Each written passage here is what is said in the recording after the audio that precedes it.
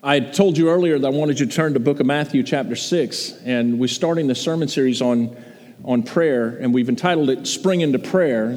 Springtime is a time of year to renew things, and I thought, what a better time to renew our prayer life than at the beginning of spring. And I know it's not quite spring yet, but as we move closer, you wouldn't be able to tell it by the weather outside right now. It is just absolutely beautiful.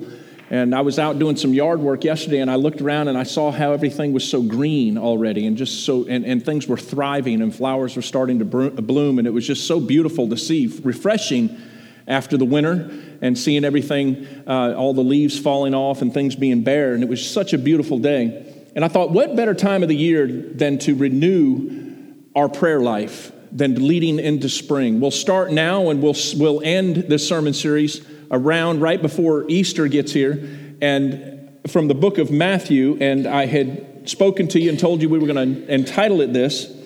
And what I thought, and my initial thought several weeks ago when I introduced this sermon series, was to preach through the disciples' prayer here in Matthew chapter 6, because I think there's a lot of things that we don't realize. We don't put the pieces of the puzzles together, and I don't always do that either when it comes to my prayer life and being conscious about my prayer life and exactly who I'm praying to and why I'm praying and how powerful my prayer can be. So from the book of Matthew chapter 6, I'll begin reading this week in verse 1. From this point forward, I'll not talk from verse 1, but I'll just focus on verses 10 and on. So this morning, Matthew chapter 6, verse 1, I'm sure you've all found it, so I'm going to ask you, in the honor of the Lord's reading this morning, would you please stand to your feet so we can read together? And this is what we read in verse 1, Matthew 6, "Beware of practicing your righteousness before men to be noticed by them. Otherwise, you have no reward with your Father who is in heaven. So when you give to the poor, do not sound a trumpet before you, as the hypocrites do in the synagogues and in the streets, so that they may be honored by men. Truly I say to you, they have their reward in full. But when you give to the poor, do not let your left hand know what your right hand is doing, so that your giving will be in secret, and your Father who sees what is done in secret will reward you. So that your giving may be in secret, and your Father who sees what is done in secret will reward you. When you pray, you are not to be like the hypocrites, for they love to stand and pray in the synagogues and on the street corners, so that they may be seen and heard by men. Truly I say to you, they have the reward in full. But you, when you pray, go into the inner room, close your door, and pray to your Father who is in secret. And your Father who sees what is done in secret will reward you. And when you are praying, do not use meaningless repetition as the Gentiles do. For they suppose that they will be heard for the many words. So do not be like them, for your Father knows what you need before you ask Him. Pray then in this way, Our Father who is in heaven, hallowed be your name. Your kingdom come, your will be done on earth as it is in heaven. Give us this day our daily bread. And forgive us our debts as we have also forgiven our debtors. And do not lead us into temptation, but deliver us from evil." Let's pray together. Heavenly Father, I pray, Father, that you will begin to show us exactly who we're praying to, Father, why we're praying. Allow us to put these pieces of the puzzle together so that when we kneel before you, when we go before you in prayer, Father, may we approach you humbly. May we approach you respectfully, Father. May we appeal to your interests first, Father, before we appeal to ours. Father, I pray that this will change the way we look at our prayer life and will allow us to become more faithful in our prayer. I pray that through this series sermon, Father, that we will understand you more by being able to pray to you more specifically. Father, I pray that you'll teach us what we've either forgotten about prayer or maybe we didn't know at all. So, Father, I pray once again that you teach us. And as you teach us and as you preach to us, we're going to praise you. And we praise you in Jesus' name. Amen. You can be seated.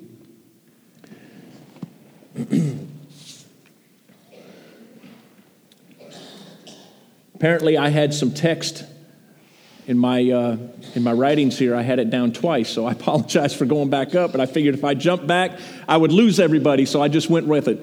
But that was my mistake. I've got it written down twice for some reason. I guess when I clicked on my computer. But anyway, what I want to look at this morning in this prayer, God told us to pray in this way.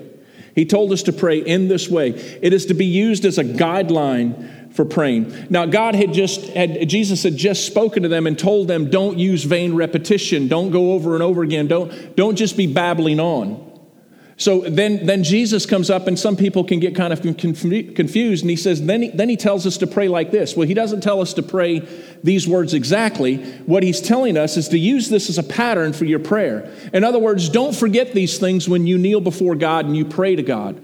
Don't forget that these things need to be addressed. Don't forget that your needs need to be addressed. But before those needs need to be addressed, we need to recognize who God is first, and that we need to approach him respectfully and reverently. So he was telling us to use it as a pattern and to use it as a guideline, because he told us not to pray in vain repetition. I also want you to notice, I'm just pointing out these first three things so that we can get on with the meat of our message this morning. Notice that the prayer begins with God's interests. As I mentioned, and the first thing that we're going to look at this morning is we're making our appeal to God. It's about him and for him first and foremost, as it always is about him first and foremost. I also want to point out to you that there are no singular pronouns in this. I hope I said that right, because I didn't do very well in English, but there's no singular pronouns in this prayer. Everything is our. And that's very important, as I'll get into in just a moment, but I wanted to point that out as well. It's very important that it's our Father. And the first thing that we need to remember is, well, I have a couple of questions that I want to ask you first, that I want to ask you now, but then when we're finished, at the end, I want you to look at those questions again, and I'll ask you to go home this week and ponder these questions in your mind to see if your mind has changed before the message. Is it changed after the message is through and after you've read it and after you've begun to practice these things? Here's those two questions. The first one is when you pray, to whom are you praying? That's a pretty simple question, and most of you are going to answer it right now. Well, God, of course. But let's get through the message this morning, then I want you to answer that question again in detail. The second question is when you pray, how powerful is that prayer? I think it's more powerful than you realize. And I want to point out some things as to why that prayer is powerful this morning. And I believe that your answer will be different at the end of hearing what God has to say than at the beginning. So keep those two questions in mind, and we'll approach them again at the end of the sermon this morning. And I want you to contemplate those throughout the week. But the first thing that I want to look at this morning is only 2 points. How about that in a Baptist church? He only has 2 points. Wow. Man, Ed, you better hurry up and cook that chicken. We're going to be out early today. 2 points. Y'all know me. Y'all trust that I'm just going to drag those 2 points out. Y'all don't worry about it. The first one is this. This is a paternal prayer. Why do I call it a paternal prayer? Because we're praying to God the Father. He is our Father. And there's a few things that I want to point out. And you say, well, why are you pointing out to us the obvious? He is our Father. Why are you pointing this out to us? Because I want to look at it a little deeper, and I want you to know what praying to our Father means. In verse 9, the first thing he says, pray in this way, and this is what he says, our Father. The first thing out of Jesus' mind is our Father. We're putting God first. We're addressing God first before our own needs or anybody else's needs. We are addressing God the Father. But it even goes deeper than that. Because you see, we're praying with our siblings. Did you realize that? That word our, it's plural. That means that there's more than one that is to approach God, and that is our siblings. That's our brothers and sisters in Christ. That means that everybody around the globe is a part of this. Now, I want to look at that even deeper.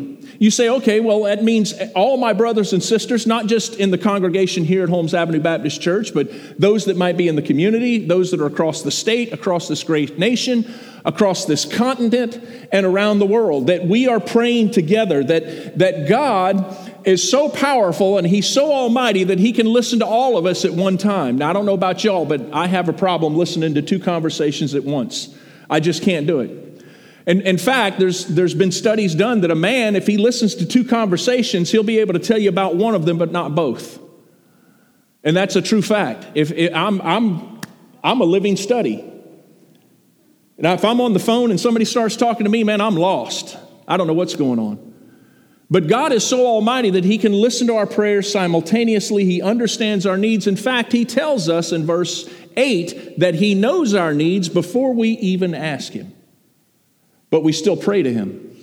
And it's our Father. We're praying with our siblings because we are children of God. We're not children of the devil. Now, there is a difference, and you might be thinking, there's a difference? Well, certainly there is. Actually, when you're born, you are a creation of God. You're what is referred to as a creation of God because God has created all life, and you are a creation. When you come into the full knowledge of who Jesus Christ is and surrender your life to him, and he comes and his Holy Spirit lives within you, you become saved, then you become a child of God. And you're no longer just a creation of God. Now, let me explain this because you might be saying, I've never heard that before. Can you prove it? Well, let's look at what the scripture says. And there's more scripture here I put on there than I put on the screen behind me. But the first one is this. In 1 John 3:10, it says, by this, the children of God and the children of the devil are obvious. Now notice that there's a separation between the children of God and the children of the devil. So it's obvious. You can tell it. You can put a Christian in a room and a sinner in the room, and if you have been a Christian for any amount of time, you would be able to tell which is which. It's obvious. He goes on to say, anyone who does not practice righteousness is not of God. That means you're not God's child. If you're not, then you're a child of the devil. I'll go further in just a moment. And he says, nor the one who does not, it goes on to say, does not practice righteousness. Anyone who does not practice righteousness is not of God, nor the one who does not love his brother. Now, so there is an obvious separation between God's children and the devil's children. In John 8:19, it says this. I don't think did I put this one up there? Not 8:19, but listen to this. When Jesus was being tested by the Pharisees in John 8:19, they said to him, where is your Father? Jesus said to them, you know neither me or my Father. If you knew me, you would know my Father as well. In 8:41, he says, you are doing the deeds of your father. He was telling the Pharisees, you're doing the deeds of your father. Man, that brings back a little conversation that we were having about Pharisees this morning, wasn't it, Quinn? And he says, you're of the father, your devil. And in chapter 8, verse 44, he says this. He says, you are of the father, your father, the devil, and you want to do the desires of your father. He was a murderer from the beginning and does not stand in truth because there is no truth in him. So Jesus was making a distinction that if you are not a child of his, you are a child of the devil. Now, I'm not focusing on the children of the devil here. Obviously, my main point is to point out that you that are born again are a child of God. And if we realize that going into our prayer, how much difference is that going to make about who we're praying to? It's just no longer God in passing. Well, of course I pray to God, but you have to realize that one, you're not alone, that you have siblings all over the globe praying with you at the same time, maybe not for the same things, but you're all addressing God respectfully and rightfully. I want you to understand that it's just not we just go to God, but we have to understand who we're praying to. And we're not children of the devil, we are children of God. When we go to prayer, we should act as though we're children of God and approach him respectfully.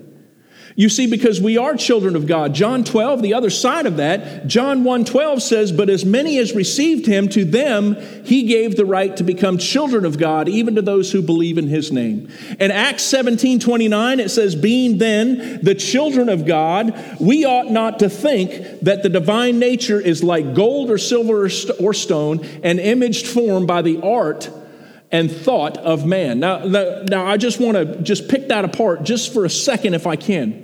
He says, we're being the children of God. We ought not to think that the divine nature is in statues. It's in things. Our salvation is not found in things or statues or man-made things that we make up. It's in God. That's who our trust is in. That's who we worship. We don't worship things, we worship God. So I wanted to pick that apart for just a moment. But he says to who? The children of God in his very first statement. So we have to pray with our siblings. We have to understand who God is. Who are we praying to? We're praying to God. And what does God provide? One, he provides himself available to everyone around the world who's a child of God. But he also provides some other things. One, there's personal security because he's our father. He's our daddy. He provides us with certain things. One of those things is protection. I'm just going to go through these very quickly. He provides protection. Isn't that what a father does? Proverbs 18:10 says, the name of the Lord is a strong tower. The righteous run into it, and we're safe. We're safe. So God, as a father does, provides protection for his children. Any of you that are in here that are a father know that you would protect your children at all cost. Even you that are moms in this building will protect your children at all cost. God is the same way to us. So we have to realize that when we're praying to God, not only are we praying simultaneously with our brothers and sisters, not only are we have to realize that we are God's child, but we have to understand that he provides these things for us. That is a change of mind when you kneel down to pray to someone. You'll become more thankful for his presence and his protection when you realize that before you sit down to pray. And it'll change your prayer. When you think about who you're praying to, fathers provide protection. They provide protection so we don't have to fear things. I know a lot of times that I got lost in a store one time when I was a real little boy. And I went to the back door and I thought maybe Daddy went in here, and I pushed the door and the alarm went off to the whole store. I didn't realize there was an alarm attached to it. Wow, you talk about embarrassed. But when I finally found my father, I was so secure in his arms. Because all the embarrassment fled, all the fear fled, and I was safe in my daddy's arms. And that's how we need to approach God when we come to prayer, knowing that he can do this for us. Fathers also provide trust for us because we come to know and love and trust our fathers. Fathers also teach us. They share stories with us, and they keep us out of harm's way by sharing their experiences. Then there's also personal companionship. A father provides friendship. This is the same thing that God does for us because he provides companionship for us, friendship. He provides a bonded partnership.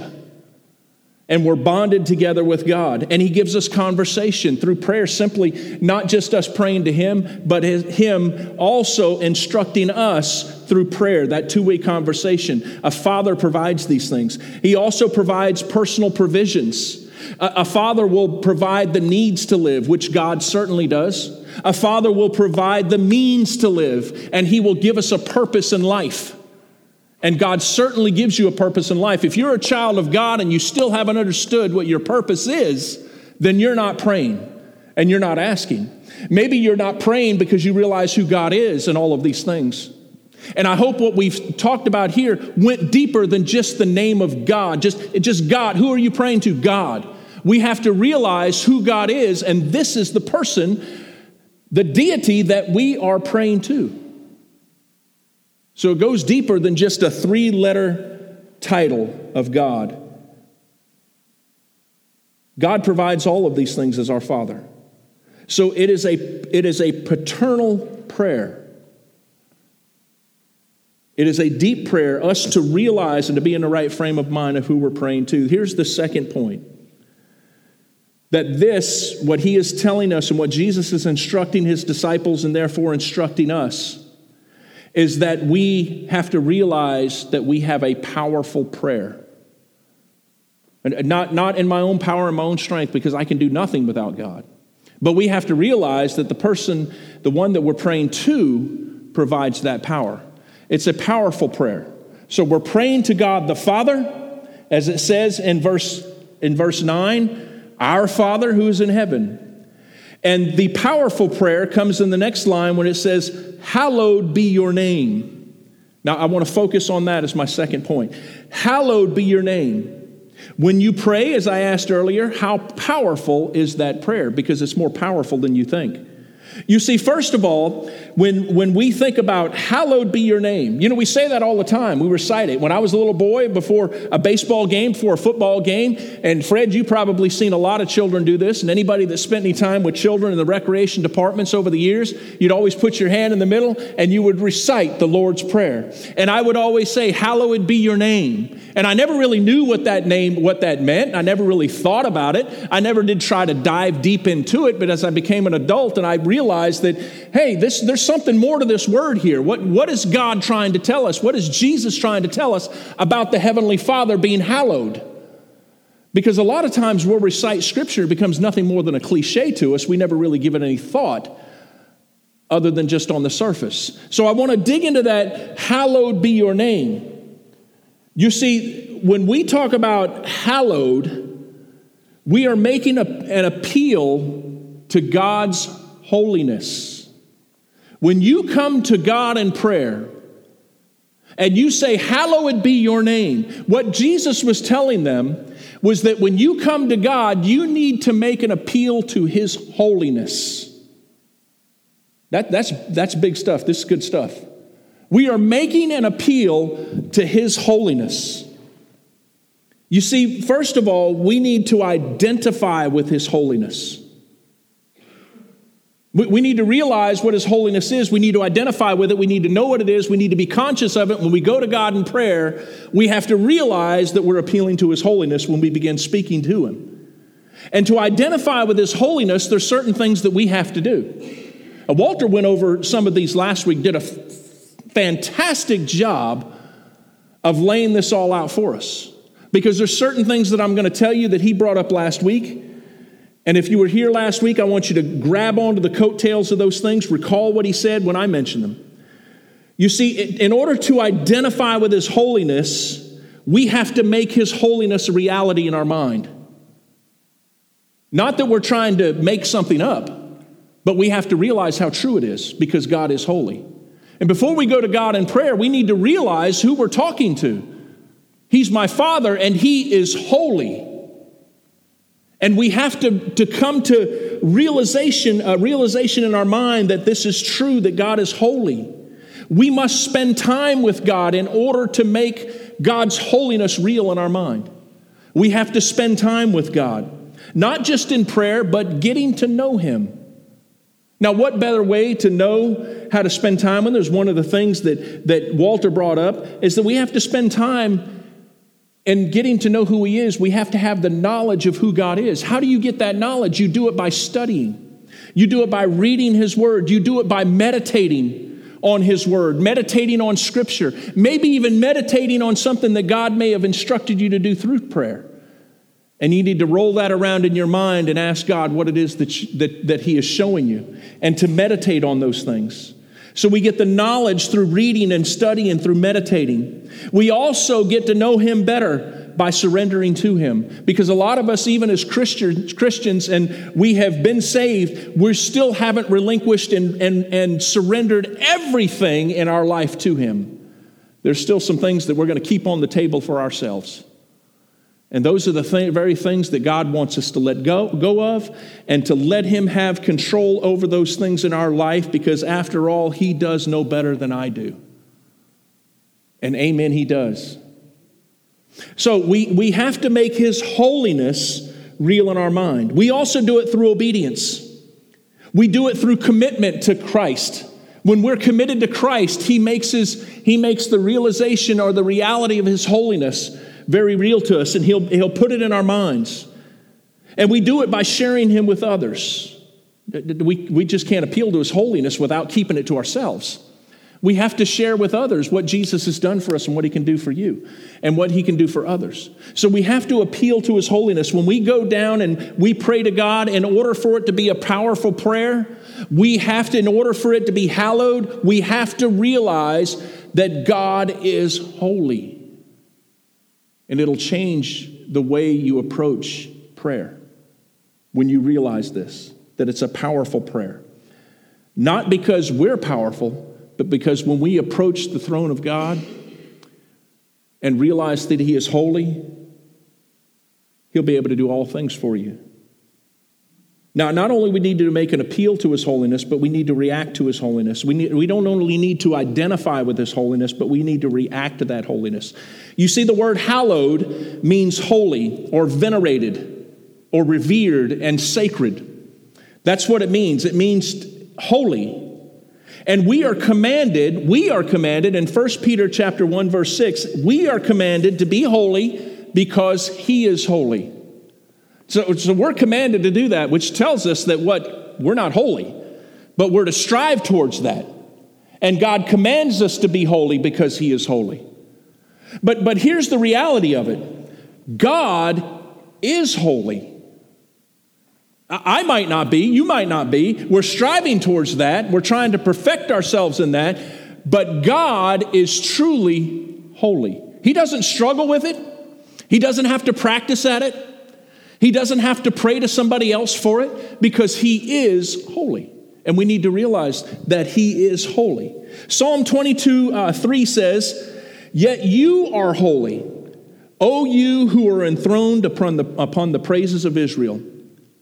When Isaiah saw God sitting on his throne and he envisioned that, and he had the seraphim that were above him, he recalled what one seraphim said to the other in that vision. And this is what that one seraphim said: "Holy, holy, holy is the Lord of hosts. The whole earth is full of his glory." Isn't that wonderful? So it's just scripture pointing to the holiness of the Lord. Isaiah also, in Isaiah 57:15, it says, "For thus the high and exalted one who lives forever, whose name is holy, I dwell on a high and holy place." So again, the prophet Isaiah is proclaiming the holiness of God. And because God is holy, then we should treat him as such. When we realize that he is holy and we come into our prayer time, we will treat him and give him honor. We will give him glory.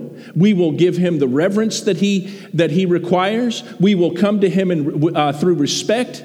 And we have to do all of these things before we even begin to approach him in prayer. When we go to God in prayer, then we should do it reverently, respectfully, and address him appropriately, and you will have a powerful prayer. But you have to realize his holiness. When you identify with his holiness and react to it, then you make an appeal to the character of God who is holy. But there's also another thing that you need to appeal to. We appeal to his holiness, and I'll close with this. We're going to appeal to his character. We got to appeal to God's character, who he is, who God truly is when you come to him in prayer. We're attracted to who he is, just like you're attracted to your spouse. You're attracted to that spouse. You were attracted to your girlfriend or your boyfriend, not while you have a spouse. Let's make sure we get that straight, okay? For those of you that are wondering. But you're attracted to your boyfriend or your girlfriend or your spouse. You're attracted to them for who they are, aren't you? You find something deep inside them that defines who they are. And you're attracted to that. You can call it their personality, their disposition. You can call it their outlook on life. Whatever you want to call it, you're attracted to that person for the inside, not the outside. And it's the same way with God. When we become attracted to God, it's not because of what he does. It's because who he is. What he does is a direct effect of who he is. So we're first attracted to who God is. And when you go to God in prayer, you need to realize that you're attracted to God not for the outward things, but the inward things of who God is. We're attracted to who he is. He is love, first and foremost. I'll just go over a couple of them. He is love. 1 John 4:16. We have come to know and have believed the love which God has for us.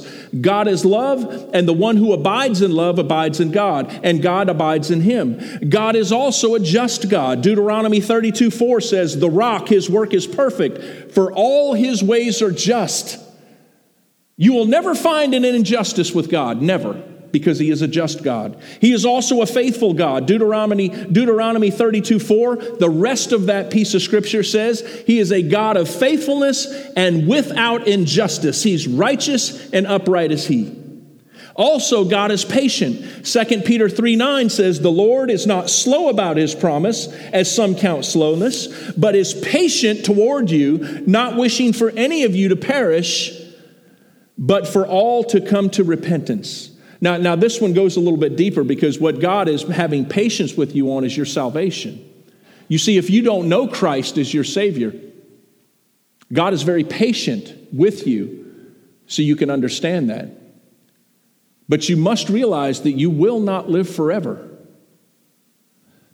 So God is only going to be patient with you up until the point of your own death. And that could be when you're 16 or when you're 96. It could be when you're 21 or when you're 121. It could be when you're 12 or 112. We don't know the day of our death. But God is patient with us until we come into a full knowledge of who He is in terms of salvation. So God is very patient with us. And these are some of the things. God is also a good God. He's a trustworthy God. He's a forgiving God. He's a compassionate God. He's a gracious God. God is all of these things. I mean, I could preach a whole month of Sundays just on that, on who God is alone. But when we come to Him in prayer, we must remember these things. And we also have to remember not only who He is and His character, but we also have to know what He does. You see, as I said earlier, what He does is a direct effect on who He is. He does these things because who He is. He's not who He is because He does these things. God loves us and wants to do things for us. We have to realize that we remain close to Him for what He does. See, we're attracted to Him because of who He is, but we remain close to Him for what He does and what He does for us. How do you say that? Because you were attracted to God. There was something that drew you to Him. Matthew 6:44 says, none can come to me unless the Father who sent me draws him. So God has been drawing you. You're attracted to who He is, and then you stay because Jesus Christ died for your sin. You stick around for what He does. And that's how we need to look at it when we come to prayer. You see, what He does is found in His titles, and I'm just going to give a few of those. The first one is this. Elohim means that He's simply God. El Shaddai means that He's the Lord God Almighty. El Elyon, the Most High God. Adonai, He is the Lord and the Master. He is Yahweh, Lord Jehovah. He is Jehovah Nisi, the Lord my banner. He is the Lord my shepherd, Jehovah Ra'ah. He is the Lord that heals, Jehovah Rapha. He is the Lord that is there, I mean everywhere, Jehovah Shammah. He is the Lord our righteousness, Jehovah Sidkenu. He is the Lord who sanctifies you, the everlasting God, El Olam. He is a jealous God, Quana. He is the Lord who provides for you, Jehovah Jireh. He is the Lord of peace, Jehovah Shalom. He is the Lord of hosts, Jehovah Sabaoth. And there's so many more titles as to who God is and what He does. That He is all of these things to us. And when we come to God in prayer, knowing these things, appealing to His holiness and appealing to His character, man, your prayer will just, man, it'll knock the lid right off of your blessing bucket. It'll knock the lid right off of it. Perhaps the greatest is this, and band, you can come forward. Perhaps this is the greatest name when we look at hallowed be your name. We looked at His holiness and we looked at His name, who God is. The greatest name that God has is the name of Jesus. And let me explain to you why. Jesus was the manifestation of God's name. Let me explain. Jesus did everything perfectly according to the characteristics and the titles of God. When Christ came to live, He lived out God's character. He lived out God's holiness perfectly. So He became the manifestation of who God is. Now, what does that mean for us? Well, let's look at what our Cross Connect says in your notes if you have your notes. You see, Jesus is the only name by which we may approach God and have a fellowship with Him. And I want you to realize this, because through our prayers, unless we know who God is, they mean nothing. They're meaningless. But as children of God, we have to remember, who are we talking to? So in our conclusion today, in our Cross Connect, let's look at what it says in Acts 4:12. It says, there is salvation in no one else, for there is no other name under heaven that has been given among men by which we must be saved. You see, the name of Jesus is the greatest name that God takes, because through Him you are saved and you will get to spend an eternity in His presence. An eternity in His presence. Now, in closing, I want to ask you this. Those two questions. Walter, if you could put those two questions back up there, I'd appreciate it. I want to look at those two questions again and ask you the first one. When you pray, to whom are you praying? Do you see God deeper now than just the name of God and you just talking to who you know created you and saved you? Are you appealing to his character? Are you realizing that he's holy? Are you realizing that we're praying together simultaneously with many other Christians around this globe who know him as Lord and Savior? Do we realize this before we go to God in prayer? And the second question, when you pray, how powerful is that prayer? I think it's more powerful than you realize. And when we look at this again, and what I want you to ponder is these two questions. Am I really focusing on who God truly is? Am I really focusing on how holy he is and all of the great things that he's done for me that keep me around? So this week, I want you to ponder those questions. I want you to take your notes, and I want you to really focus in your prayer time to realize who you're speaking with before you open your mouth. And as we sing the last song today, you might be stuck on the Cross Connect because there is no other name by which we must be saved than the name of Jesus. And if you don't know Christ today, if you don't say, I can spend an eternity with God in heaven forever, if I leave here today and I die, will I go to heaven? Have I called on the name of Jesus to save me? Do I have a relationship with God through Jesus Christ the Son? If that answer is no, I'd love to talk to you about it. I'm going to ask, Rachel, would you come and stand with me? Because I feel that sometimes females might not want to come talk to me. And if that's the case, then I pray that you go and talk to her. And I've asked her to do this. I told her we were going to start doing this. But if you have a question about who Jesus is, if you want to know who Christ is, would you please come and talk to us?